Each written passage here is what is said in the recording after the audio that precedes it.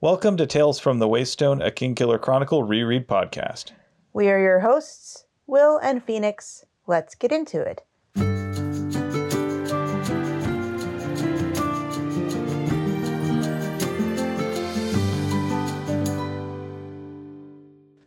Welcome to Tales from the Waystone, Season 2, Episode 31, Take Me Out to the Holosuite, where we will be looking at chapters 65 through 66 of The Wise Man's Fear through the lens of palate cleansers.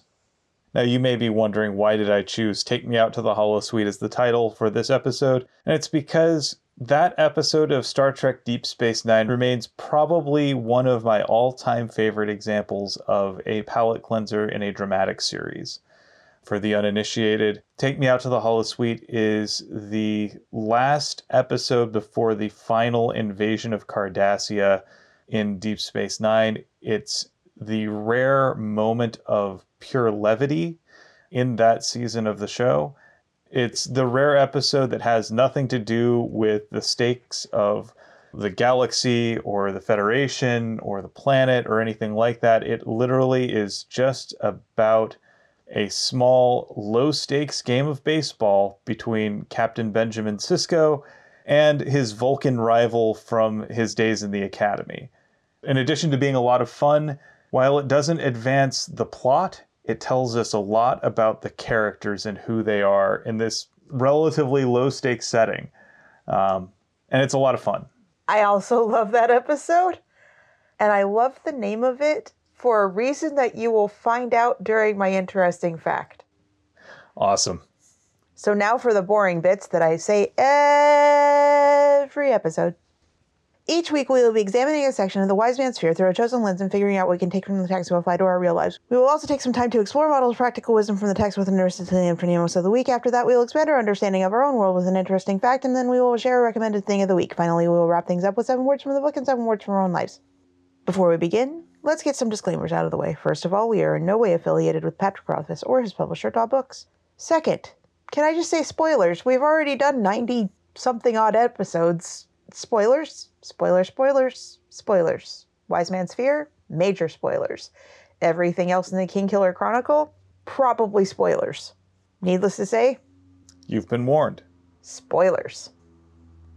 Also, a word to our community, please be kind to yourselves, one another, and the creators of the worlds that we love exploring.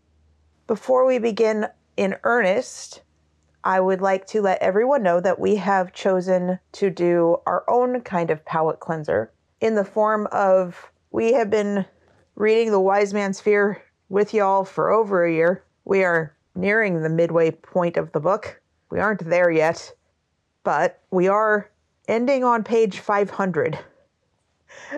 I want to read something else with y'all, so we're going to. I don't know how long it will take. We might do a 7-episode arc the way that we did with the Starless Sea. We might make it smaller, we might make it bigger. It really depends on how the book that we choose chunks up. Right now, we are in between 2 choices. Both of them are by N.K. Jemisin. One is The City We Became, and the other one is The Killing Moon. Right about now is the last chance that you have to let us know if you have a preference. Will is reading The Killing Moon. We are probably going to record the next Sandman episode next weekend, so I don't know if this will be out in time for you to actually give us an idea of whether or not you want one versus the other, or if you're like, no, please don't. I'm sorry, but we're going to do it anyway. With that out of the way, I am going to try to not be tongue-tied while I describe the 8 pages that we read this time in 45 seconds or less. All right, so I've got my stopwatch ready. Are you ready? Maybe. All right, in 3, 2, 1, raspberries. No, stop that. No. You do not get to just throw off the cadence by saying the icky fruit. I think it'd be really funny if you ended up getting raspberries on an 8-page section.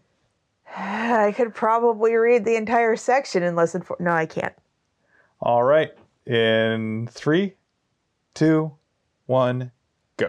We wrap up the narrative threads left over from the mayor is being poisoned storyline with Kvothe having been given new, even more extravagant rooms, to which his first visitor is Brayden, who promptly informs Kvothe that he shouldn't be displaying a ring of bone from Stapes. They play more tack, and Brayden tries to explain to Kvothe the subtleties and the beauty of the game. Of course, Kvothe is confused that the point isn't just to win.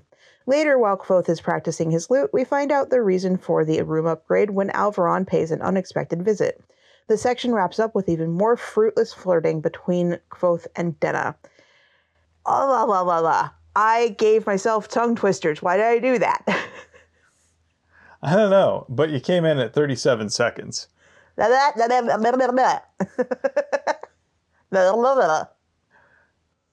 right. Well, thank you for doing that. Thank you for indulging me.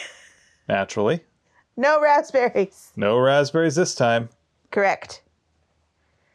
It's been a while, and the next however many episodes are a reprieve from that, because we are not doing a challenge during the palate cleanser. Yeah. Let's go ahead and dive in. It should be kind of obvious, but I would like to go over why we chose palate cleansers as our lens.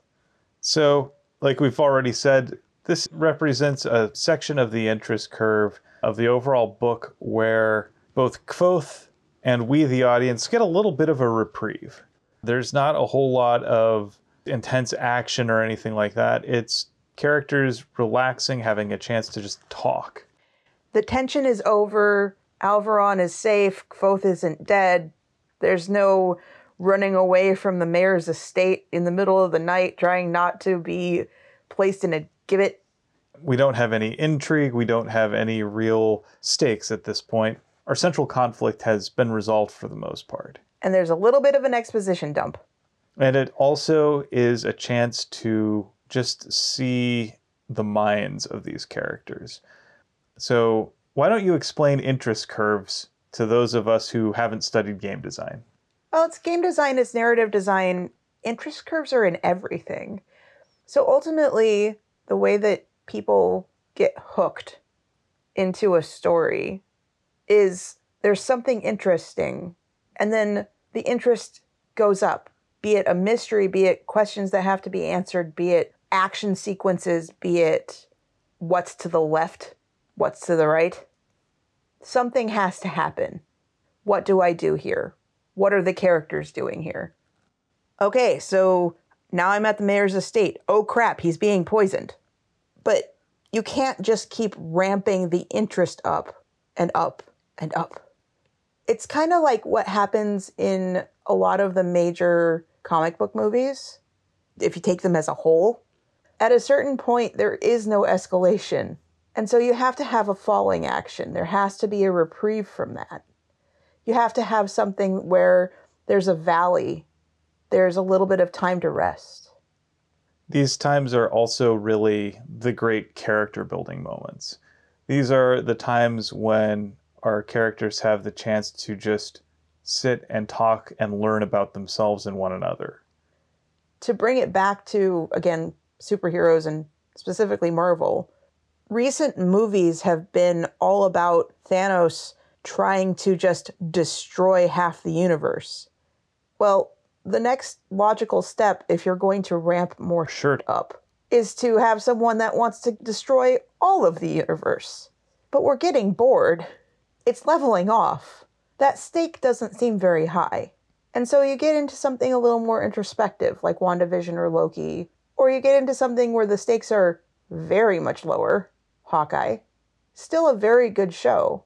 And within it, it has its own rising action and falling valleys and ups and downs to help guide you through the interest in it. Give you little breaks, bring you right back up. And all of those come before, like, Doctor Strange in the Multiverse of Madness, which is probably, based off of the trailers, going to be bonkers. It is going to be all the interest, all in your face, all at once. So we've had our falling action, our valley, our palate cleanser, and now we're going to just go like absolute bananas. The thing about it is that when things go absolutely bananas, it's very difficult to do the relationship building side of things. And you have to hint at things, whereas you can really show them in these moments of falling action, in these interest curve valleys. And this is an excellent example of one of these valleys within the Kingkiller Chronicle. Things are secure, for the most part. Kvothe is not in dire danger. For the most part. At least he doesn't think he is. And so, the interesting thing that happens at the top, Kvothe gets new rooms. He's not exactly sure what the point of getting new rooms is, but he likes them. Enough. He does, however, manage to find something to complain about, namely that getting room service is going to take forever, and the food will be cold by the time it reaches him.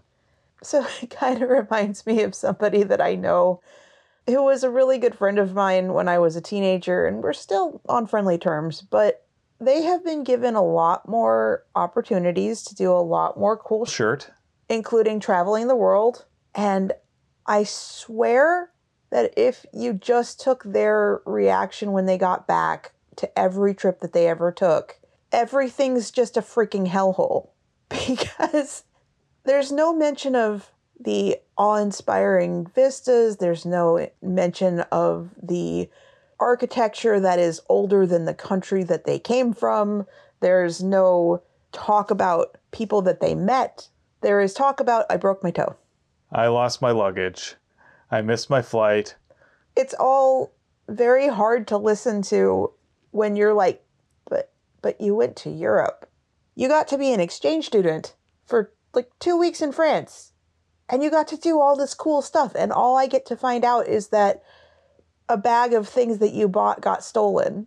What? Oh, well, I don't get souvenirs. I don't care.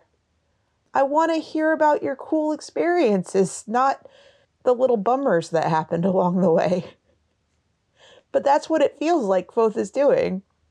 I have this amazing new set of rooms that are like 4 rooms that are bigger than the entire inn that I used to live in a little tiny closet of. And he's like, and now I find out that the food is going to be colder. And I'm like, but it's closer to the mayor, which actually means it's probably not going to be colder because they're probably going to serve you first. Stop complaining. Yeah. Meanwhile, pretty much the first thing that happens as soon as he's really gotten a chance to move in is Breydon comes a-calling to do a little bit of housewarming. And a little bit of tack playing. So Kvothe has learned a few things by now. He lets Breydon just admire his ring collection in the sitting room while Kvothe pretends to go make himself busy somewhere else. And then comes back and has a in-depth conversation about the weird white ring that Stapes gave him. This ring turns out to be a ring of bone. Which generally means a great debt that cannot be repaid. And it's also interesting in that whereas the gold and silver and iron rings are all pretty much just a little game that the nobility play with, the bone ring is far older and it's from the common people. And when the common folk give rings, they do not do so lightly. It is meant to mean something profound and deep that is not about status, but it's about relationship. It is not merely to say, I am greater than or less than you. It is meant to say, I care about you. I owe a debt to you. What I also find interesting here, though, is initially Kvothe guesses that it was made out of horn. And Breydon says that a ring of horn shows enmity, powerful and lasting enmity. Kvothe still can't read Stapes. For all of his, I am really good at everything, including picking up on people's moods and being able to be a social chameleon and playing court and all that stuff. He can't figure out that Stapes holds him in great esteem now, has changed his mind about Kvothe's intentions, and is now indebted to him. I think part of it is that Kvothe is someone who introduces complications in pretty much everything. He catastrophizes. Part of it is he does not know how to deal with someone who is 100% open and above board and can be taken at face value.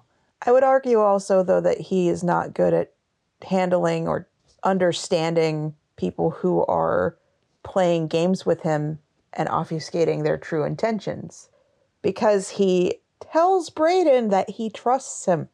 And Brayden has openly admitted that he is using Kvothe. But because Kvothe knows that, he thinks he can guess at any motives that Brayden has.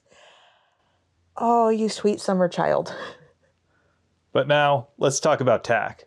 So, Kvothe thinks that he's gotten pretty okay at Tak. Not good, just okay. He wants to brute force a win out of Tak, and that is not the point of Tak. To be fair, he hasn't really done anything but almost beat someone. If you look at the scoreboard, though, an almost win is the same as a loss. Like, what is it? Almost only counts in horseshoes and hand grenades? Yeah. His mentality, though, is, well, the point is I have to win. And this actually kind of angers Brayden, because the point is not to win. The point is to play a beautiful game. It's to have fun. It's to challenge yourself. It's to find opportunities to employ creative problem solving. It's a chance to express yourself. The closest that I can assume that Patrick Rothfuss was trying to connect Tak to is probably Go. Obviously, since the book was written, there has been a game created that is now Tak, and that was created by James Ernest from Cheap Ass Games, which we still haven't played, and we ought to. We own it. We really should play this. We also really should play this in front of a camera so that y'all can see how bad we are at it. Heck, we've even met James Ernest. I've TA'd for James Ernest. Right. He was a sub for the teacher that I actually TA'd for, so I had to help with all the administrative crap. So when I look at Brayden's philosophy on Tak, I can't help but think about soccer, oftentimes referred to as the beautiful game. And within soccer, within world football, you generally find two camps of philosophers. You have people who are pragmatists, who care primarily about winning. How many games did I win? Did I get the title? What have you? And then there are aesthetes, who care about winning in such a way that it will be fun and attractive to watch. On the one hand, it's really easy to write the aesthetes off as sort of prima donnas who are overly concerned with, something seemingly trivial, but they actually do have a point, which is that games are meant to be fun. They are meant to be expressions of people. They are meant to be challenges. And if all you are doing is just doing the bare minimum to win the game, you aren't actually meeting the needs of the people who are playing or watching. So there was a moment of just sobering realism for one of my coworkers when I worked as a mobile game designer, where he tried to make the argument that what we were making should be fun. And I tried to explain to him that in the model of most mobile games, the goal isn't to be fun, it's to be compelling. Right. Because mobile games, like most games, are a business. You can say it's selling out. You can say that they're only doing it for the money. But seriously, why do you assume that, like all work that people do for money, game designers, game developers, coders, the artists that go into making these games, why do you assume that they don't want money? Or don't need money. Or are just doing it for fulfillment? Like we should all just be in a utopia where money isn't necessary and where we aren't sustained by people paying us. The thing about mobile games and other games that do have what people consider cash grabs, the people who work on them have to have a knowledge base that would earn them a lot more money if they went into like normal technology fields. I know it seems like anyone could design a good game, but honestly, when there's a bad designer on a game, when there are bad coders on a game, when there are bad any number of anything, or maybe not even bad, but rushed or inexperienced or uninterested. It's the sort of thing where if they're doing it right, you won't even think about it. But if they do it wrong, you'll know. Exactly. Last week I recommended the game Tunic, and I have said over and over again within our walls how wonderful that game is and how compelling and how fun that game is.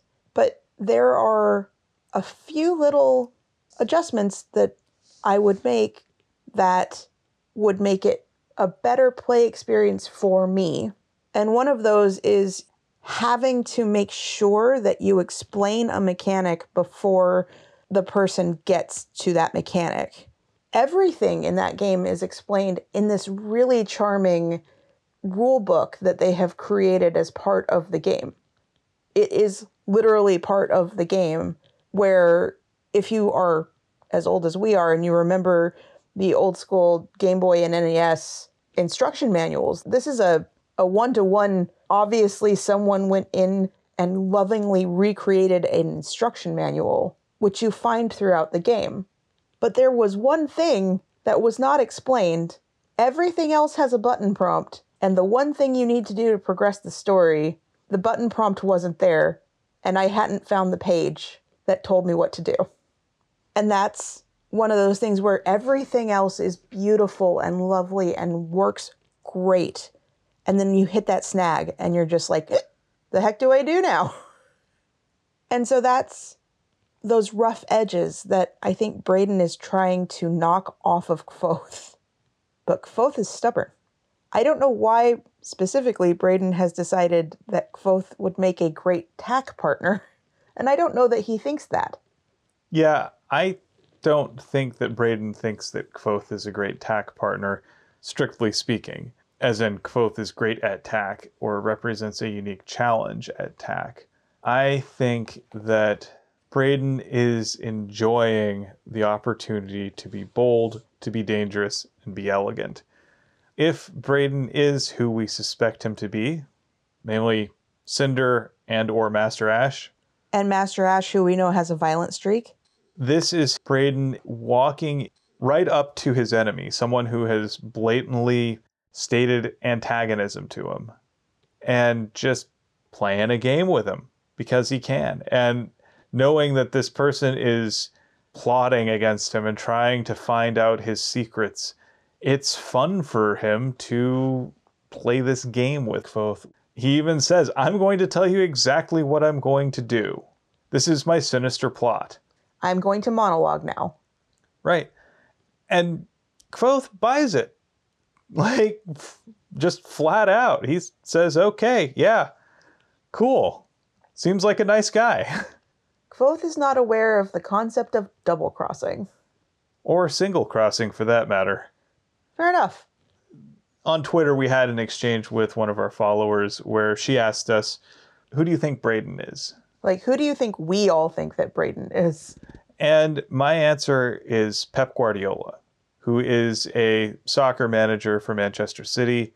He also managed Barcelona for a while and is widely credited as the pioneer behind tiki-taka, which is this concept of playing soccer by using short passes to move the ball down the field and all over the field, dragging the opponent out of position and wearing them out so that your attackers can then just plonk the ball in while the opposing side is just trying to catch their breath.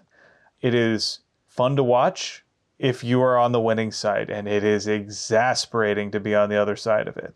So Pep's Barcelona side would string together elaborate 50-pass sequences on the regular and then just score a goal with ease at the end of it all. And if you're a Barcelona fan, it was a lot of fun. If you were a fan of anybody else, oh, it was a nightmare. So I think also there is a type of person for whom pissing off the opposing side is actually a different kind of metagame. Oh, absolutely. And I think that Brayden is doing that now because he's just like, I'm so done with being the nice uncle figure that is trying to hold your hand through this. You little upstart. Ugh. I'm going to wipe the floor with you now. If that's how you want to play, if you want to just play for pure efficacy, he decided to go Jose Mourinho on him. Jose Mourinho, for the record, is a right Ashhole.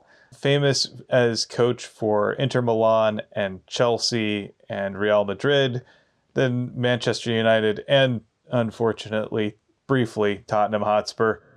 It wasn't a good time. Mourinho cares only about winning. He does not care about anything else. He would rather win ugly any day than to win pretty. Nothing annoys him more than players expressing themselves. His chosen method is nick a goal and then just park the bus in front of your own goal and hope that nothing gets through. If you don't recommend Ted Lasso as your recommended thing of the week, I might, I don't know, have to scream into the void or something.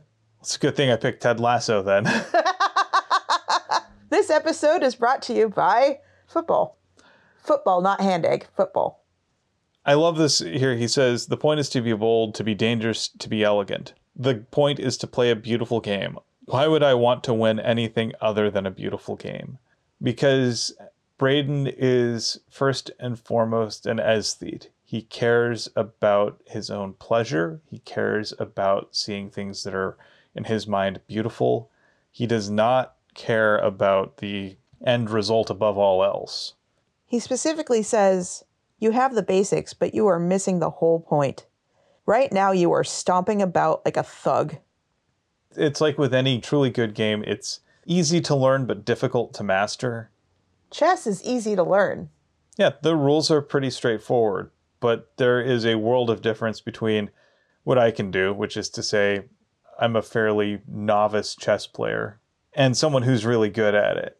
Could wipe the floor with you in 2 seconds flat, which Brayden continues to do with Kvothe over and over. Again. And he's showing his attitude and showing his impatience, and he's demanding things from Kvothe. And Kvothe doesn't see it. He thinks that they're still playing this game. What you really learn here is that Brayden is the sort of person who, if he wanted to destroy Kvothe or do something to him, he could at any instant. And that Kvothe is still breathing is a testament to his mercy. Kvothe is literally a pawn. Yep. Anyway, that's kind of just where we leave off with Brayden. And later that evening, Kvothe explores his new rooms and finds that he really loves the fact that he has so many chairs that don't have the arms to them, which I gotta say, I agree with him. And it's why I like having my piano bench and my cajon in here, and also having a love seat sized couch, because I can actually play my guitars. My ukulele's fine in an armed chair, but like the guitar's just a little bit uncomfortable trying to sit on the edge of a chair. Yeah, I know what you mean. So when I play my guitar in my office, I sit on a stool specifically for that reason, just because trying to play in my office chair just doesn't work. It's also why, like, when you see a lot of guitar YouTubers, you know, they'll have like the big racing style chairs, but one of the arms is taken off. Exactly. Or they'll just be sitting on a bed, which is terrible for your posture. But he takes some time here to just take a load off. This is his first chance where his mind has not been consumed with survival or trying to solve a difficult riddle. And it's almost like he's reverting back to that time when he was in the woods, just kind of playing his feelings. He does play songs, but then he starts just noodling. One of the things that I thought was kind of fun is he talks about it like getting reacquainted with his lute. He kind of anthropomorphizes the lute periodically. Like, we have to get reacquainted. We have to get to know each other again. Oh yeah, my old familiar lute. I know where this tuning peg is a little loose. I know exactly how it feels. And we've been away for a while. We haven't really had a chance to play. So I'm just going to spend some time getting back into the feel of things. Like earlier today, you played my electric guitar, and my electric is not the same as your electric or any of the ones that you play.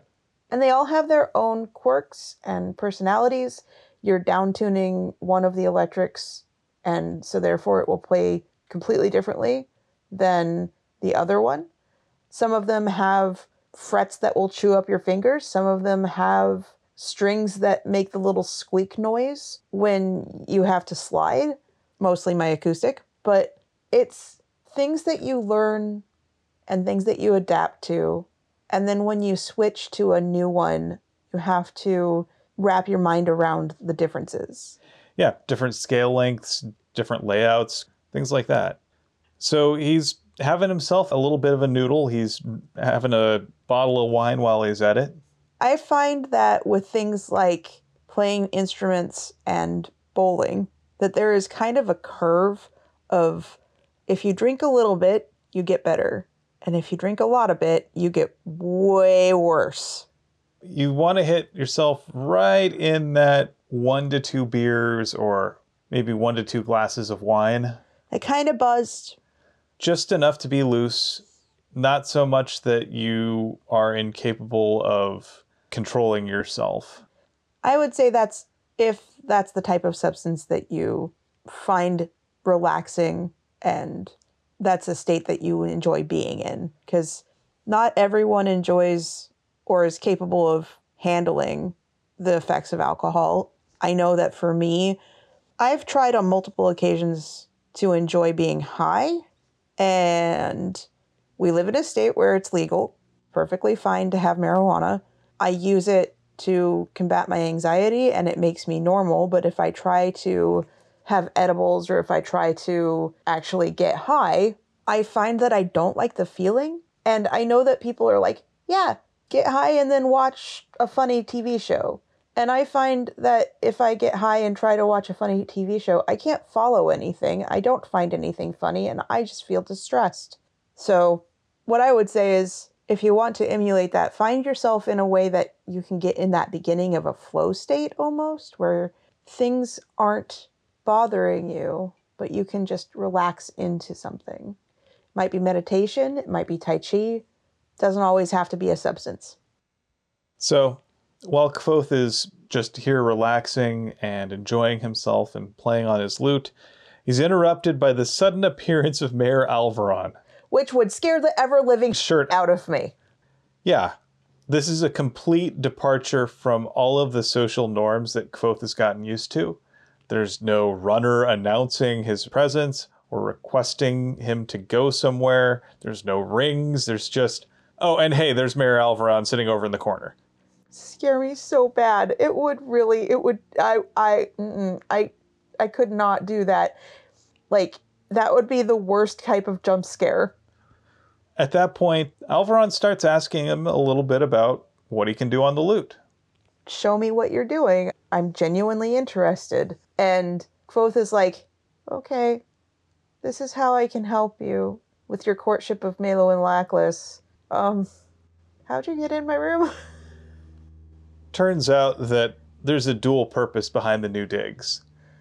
There is a secret passage, which I find very enchanting, between Mayor Alvaron's rooms and these rooms. I don't know if it's a secret one, but it's a private one.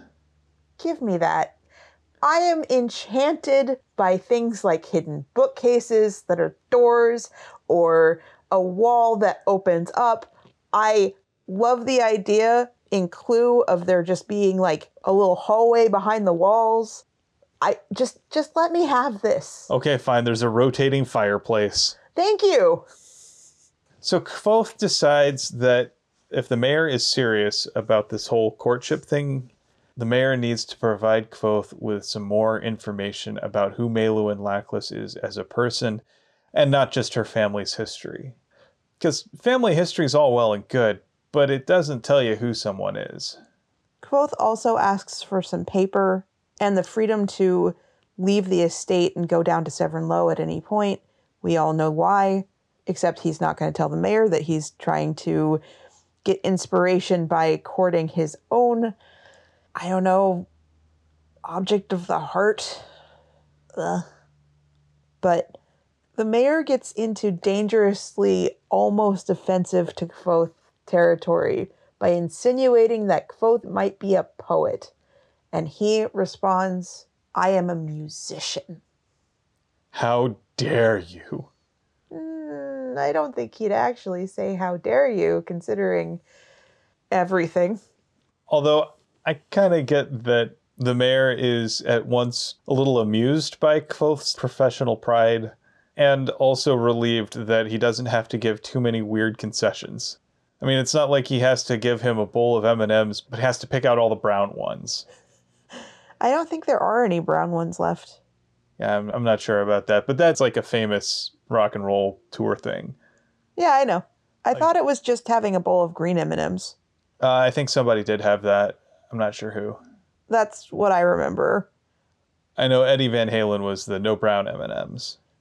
Ultimately, Kvothe doesn't know enough about the world to consider having an extravagant and weird writer. So, with that, Kvothe then heads down to Tinnery Street, and he finds Denna almost immediately. And pretty much all they do is flirt. Almost like they're play acting to one another. Yeah, I can see why. Like, it can sometimes be fun to have that sort of playful, flirtatious banter with someone, and they're both playing roles here. Kvothe playing the stranger who walks up to a woman on the street and says she's pretty. I think that there is a line that they didn't cross where that can be creepy.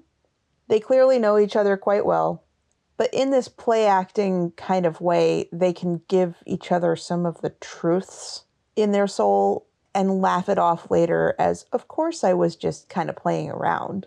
I wasn't serious. I didn't mean any of that. They meant every single word of that.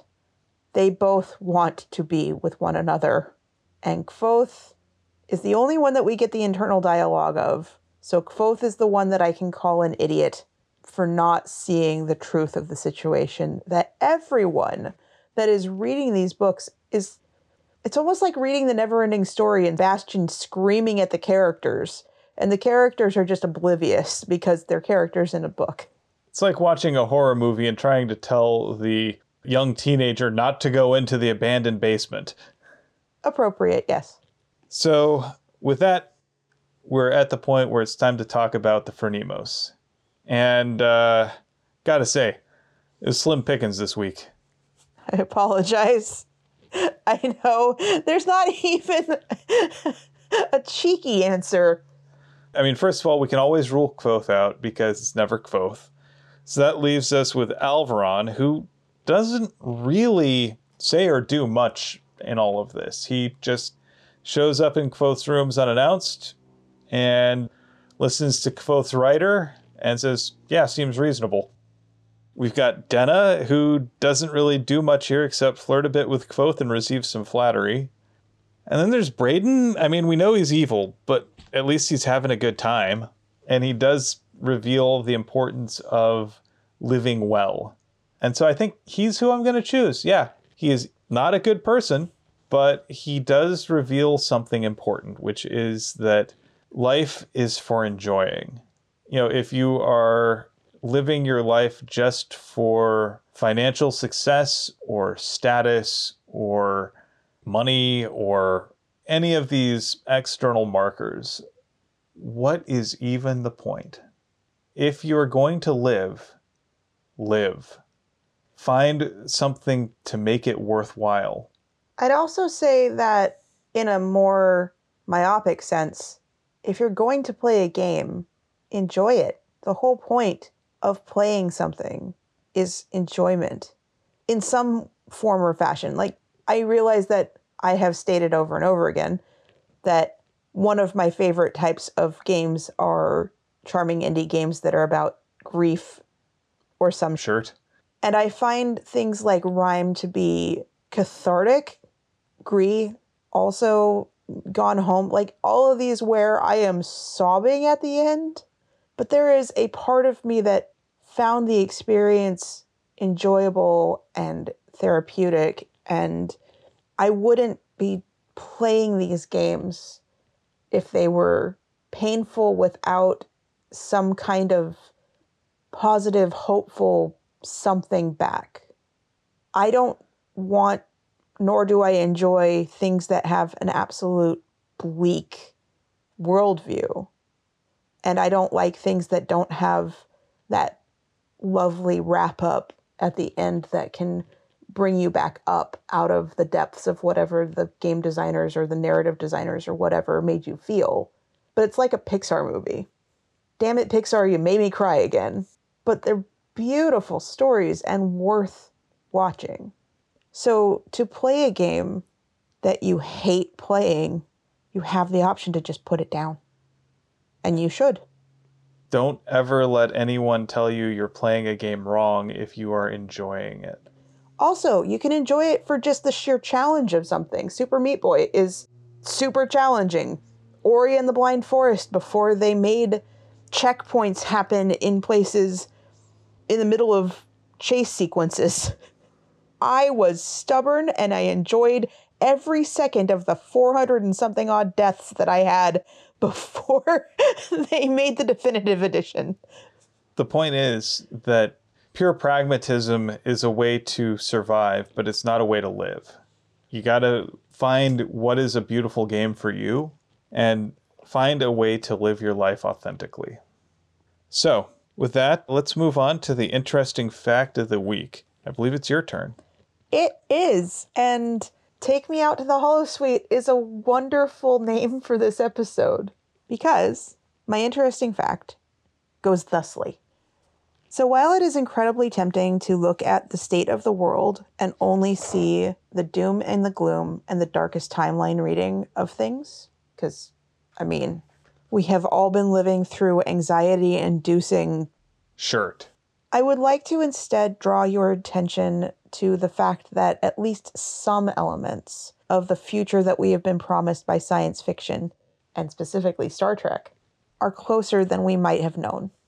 So I'm pretty sure that we're all aware of things like VR headsets by now, and that you've probably even heard of Microsoft's HoloLens technology. Yep. But the news that I've found interesting about this project lately is that they've already developed it to the point where they can do a 3D rendering of a person that can be, quote, beamed to the HoloLens wearer's headset in real time. So, like, the person's likeness as well as real-time movements and audio as, like, a hologram in somebody else's HoloLens. They have the 3D array of cameras that can capture the 3D points of where the person is in the room can be projected to another person halfway around the world. That's pretty rad. And it's stable. I'm sure that we've all been on Zoom calls where it just glitches the heck out. Yeah. So the fact of the matter is that video isn't nearly as much data as a 3D rendering of a person. So of course there's still going to be glitches and things because wireless communication, wired communication, all of this stuff is just not perfect, but it's stable and it doesn't just consistently drop because of the overload of data. That's pretty rad. Yeah, so that's really awesome. But that's not brand new news. Lots of people know that that exists. But to me, it's still very fascinating to hear about that because it would be really cool to have a team in Seattle talking to a team in Hyderabad via HoloLens technology. I mean, yeah, right now you have to have a HoloLens headset and they're pretty heavy lunchboxes that get stuck on your face, but it means that we're getting closer. However, the thing that is actually tipping this over into the realm of Star Trek becoming reality is that back in October of 2021, the HoloLens team was able to beam a real-time holographic projection to a member of the crew of the ISS. Oh, wow. Who was wearing a HoloLens headset. So they're billing this as a real-life EMH. the emergency medical hologram from Voyager specifically. Or at least this is kind of a precursor to that. So this means that they were able to demonstrate a stable connection with a far distant, fast-moving location.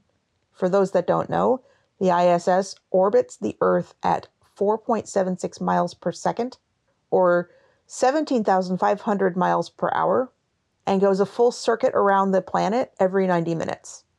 NASA is hoping that this technology will improve the success of future long-term space exploration and help combat loneliness and other challenges inherent in long-duration spaceflight by providing more human connection and preserving astronauts' mental health during missions. Because one of the major issues is isolation. You think about the past 2.5 odd years where we've basically been living in isolation. Right. Why do you think Zoom became so popular in the last couple of years? And popular not just for businesses, but for personal use. Yep, exactly. Because we want to have personal connection. But yeah, I can definitely see some real utility in this. I know a lot of people would definitely love to have that option to be remotely connected in ways that feel a little more tactile and present than just staring into a screen. Absolutely. Now, we need to get that technology to move into spaces that aren't just in front of your eyes. But that's step one. And it's also a step towards not just the way that VR games work now, but almost that holosuite feel where you can be immersed in a 3D environment with other people. That's pretty rad. So with that, it's time to move on to our thing of the week. It is your turn, and I think I've guessed it. Yeah, you already did. I hope you don't include that in there and spoil it for the rest of everyone. Too late. So I have chosen Ted Lasso. If you've listened to the pod for a bit or you know me personally, you know that I'm a lifelong soccer fan and I have a particular passion for the Premier League. I first became aware of Ted Lasso back in 2012 when NBC Sports got the rights to the Premier League and aired as sort of a primer for new fans this series of advertisements with Jason Sudeikis as Ted Lasso, who is an American football coach in every sense of the word. As in, he is American and he coaches American football, and he is hired to coach Tottenham Hotspur, my team. And so it follows Ted bumbling through London and not really understanding football culture in England or anything like that. Mostly it's making a mockery of him, and he's playing kind of an ugly American stereotype, but he's generally good-natured about everything. It was pretty funny. When I heard about a full-length show, I was naturally curious. However, it wasn't until a few weeks ago that I was actually able to sit down and get into it, just because I didn't want to add another streaming service to our already large library of streaming services. However, I learned about the show Severance, also the movie Coda, and was like, well, there's a free couple weeks or week or whatever. Why don't we try it? And if we don't like it, we could get rid of it. Okay. I'm glad we did that just because, as I suspected, Ted Lasso is right up my alley. Before you get into your recommendation, I do want to just say minor spoilers potential going forward for Ted Lasso. If you don't want to know anything about it and you just want to go in fresh, skip this. Just fast forward through Will. Now, naturally, there are a few changes between the show and the original premise in the advertisements. For one thing, instead of going to a real team, Ted takes over a fictional team called AFC Richmond.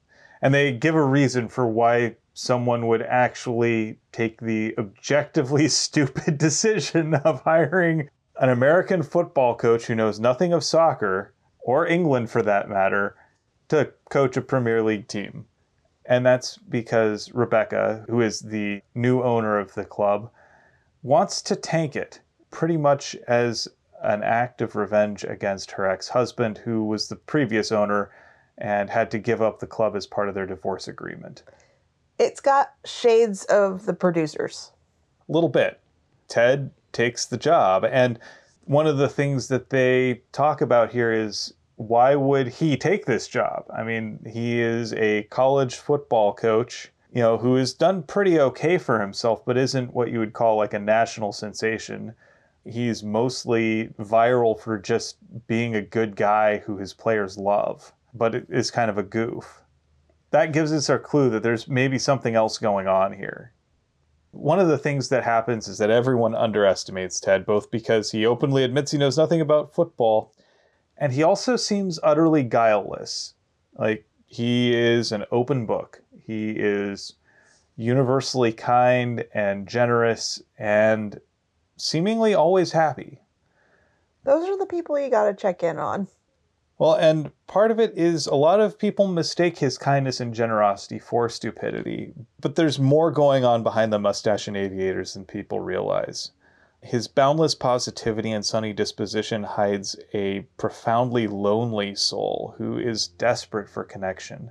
We also learn that his hermeneutic of generosity reflects not a naive blindness to the failings of the world around him, but rather an informed decision to look for the goodness in people. One of the things that makes Ted Lasso's generosity work is that there is one scene that really serves, I think, as a key to understanding both him and the show's worldview. And I think it's something that we could all learn from.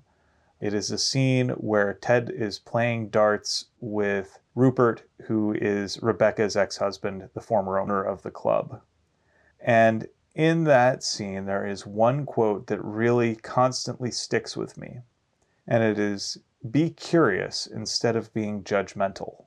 Ted is someone who is used to being underestimated and is okay with it. But one thing he doesn't do is write people off based on a snap judgment. He is curious about who they are. He is curious about them as people. And he wants to know them better. And he wants to help them.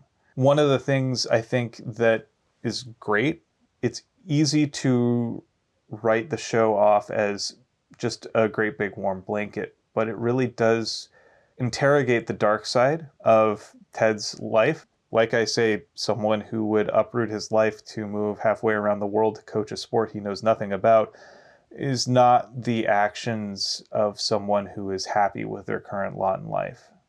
And it really interrogates that and also asks some really important questions about mental health and how we can be kinder to ourselves and one another. I think that's stuff that we all need. And I think it's just fantastic writing across the board. Of course, all of this wouldn't work if the show weren't also wickedly funny. The writing is so good. It is amazing. So one of the things that I absolutely love is that, first of all, none of the characters is a true villain. We get to understand what makes them tick, even when they do things that are antagonistic, that are horrible. All of them are allowed to be more complicated than our initial understanding of them. There is just a lot of creative talent, both in front of and behind the camera, that makes that happen. So obviously you have Jason Sudeikis and Brendan Hunt and Brett Goldstein in front of the camera, but you also have Bill Lawrence, who is the creator of Scrubs, who works as one of the producers on the show. And the cast itself is just fantastic. So in addition to Jason Sudeikis, you've got Brendan Hunt as Ted's loyal weirdo intellectual assistant coach, Coach Beard. That's his only name. We don't know what his first name is. Apparently it's just Coach Beard. We've got Brett Goldstein as the veteran midfield hardman Roy effing Kent, who is an absolute nightmare to opposing players, but is also a total softie behind the scenes. We've got Hannah Waddingham as the club owner and would-be villain Rebecca Welton, who we quickly learn is far deeper than she appears and actually far more sympathetic, even as she's initially an antagonistic figure. We've got Nick Mohammed as the kit manager turned assistant coach Nathan Shelley, who has a very fascinating arc throughout all of this. And then Jeremy Swift as the gentle-natured director of football operations, Leslie Higgins. And then finally, I think one of the most interesting ones is Juno Temple, who plays what would be normally just a fairly thankless role as the WAG. In British parlance, WAG is wives and girlfriends. They're sort of generally treated as side supporting characters in football. So she plays Keely Jones, who initially is the girlfriend of one of the star players on the team.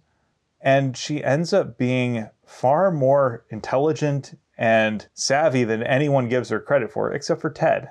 She goes on to have a really fascinating arc throughout the show that isn't defined by her romantic relationships. So some really good character work there, some great writing, absolutely worth watching. So with that, Diamond Dogs on 3! Arf, arf, arf. So with that, let's move on to our 7 words. I have 7 words from the book this time, so I have a couple good picks, I think. First, it's been an exciting couple of days. I have, but this is something else entirely. I nearly had you that last time. It should prove most convenient, Your Grace. And then, you must take me for a fool. And the one I actually chose was, perhaps in time you can convince me. I like it. All right, so you had words from life. What'd you pick? So I do have one more from the book that I do want to say because it just exemplifies the frustration I have with the central romance. My heart stepped sideways in my chest. Sounds like a condition. Sounds like a you problem, Quoth. So what are your 7 words? Well, if you follow our Instagram, you've gotten a little bit of a spoiler for this week because I posted a photo of when I wrote down my 7 words before I wrote down all of the rest of the notes that I have for this episode. My 7 words this week are, today is a good day to read. That's a good one. Thank you. I also think it plays really nicely into our somewhat Star Trek-y themed episode. Today is a good day to die. Read. I said read, not die. Not die. Well, it's very Worfian of you. Thank you. Well, with that, I'd like to thank you for potting with me. Thank you for potting with me, too. And thanks for listening to Tales from the Waystone. Join us next time on Tales from the Waystone when we'll be reading an entirely different book. It will either be The City We Became or it will be The Killing Moon. One or the other. Hope you enjoy it. Either one will be fun. Yeah, they're both very awesome. There's no wrong choice, but there will be a choice. We would like to thank our friend Shawnee Jang for our theme music. And many thanks to Patrick Rothfuss for creating a world that we've enjoyed exploring. Audio production, editing, and social media coordination courtesy of me, Phoenix McCullough. And writing and project management courtesy of me, Will McCullough. If you would like to help support us and have the means to do so, please consider becoming a patron on our Patreon page, patreon.com/waystonepod, where you can find early access to our episodes, as well as show notes and bonus pods and art and stuff. And with that, here's to one more day above the roses. To one more day above the roses. Ding! Ding!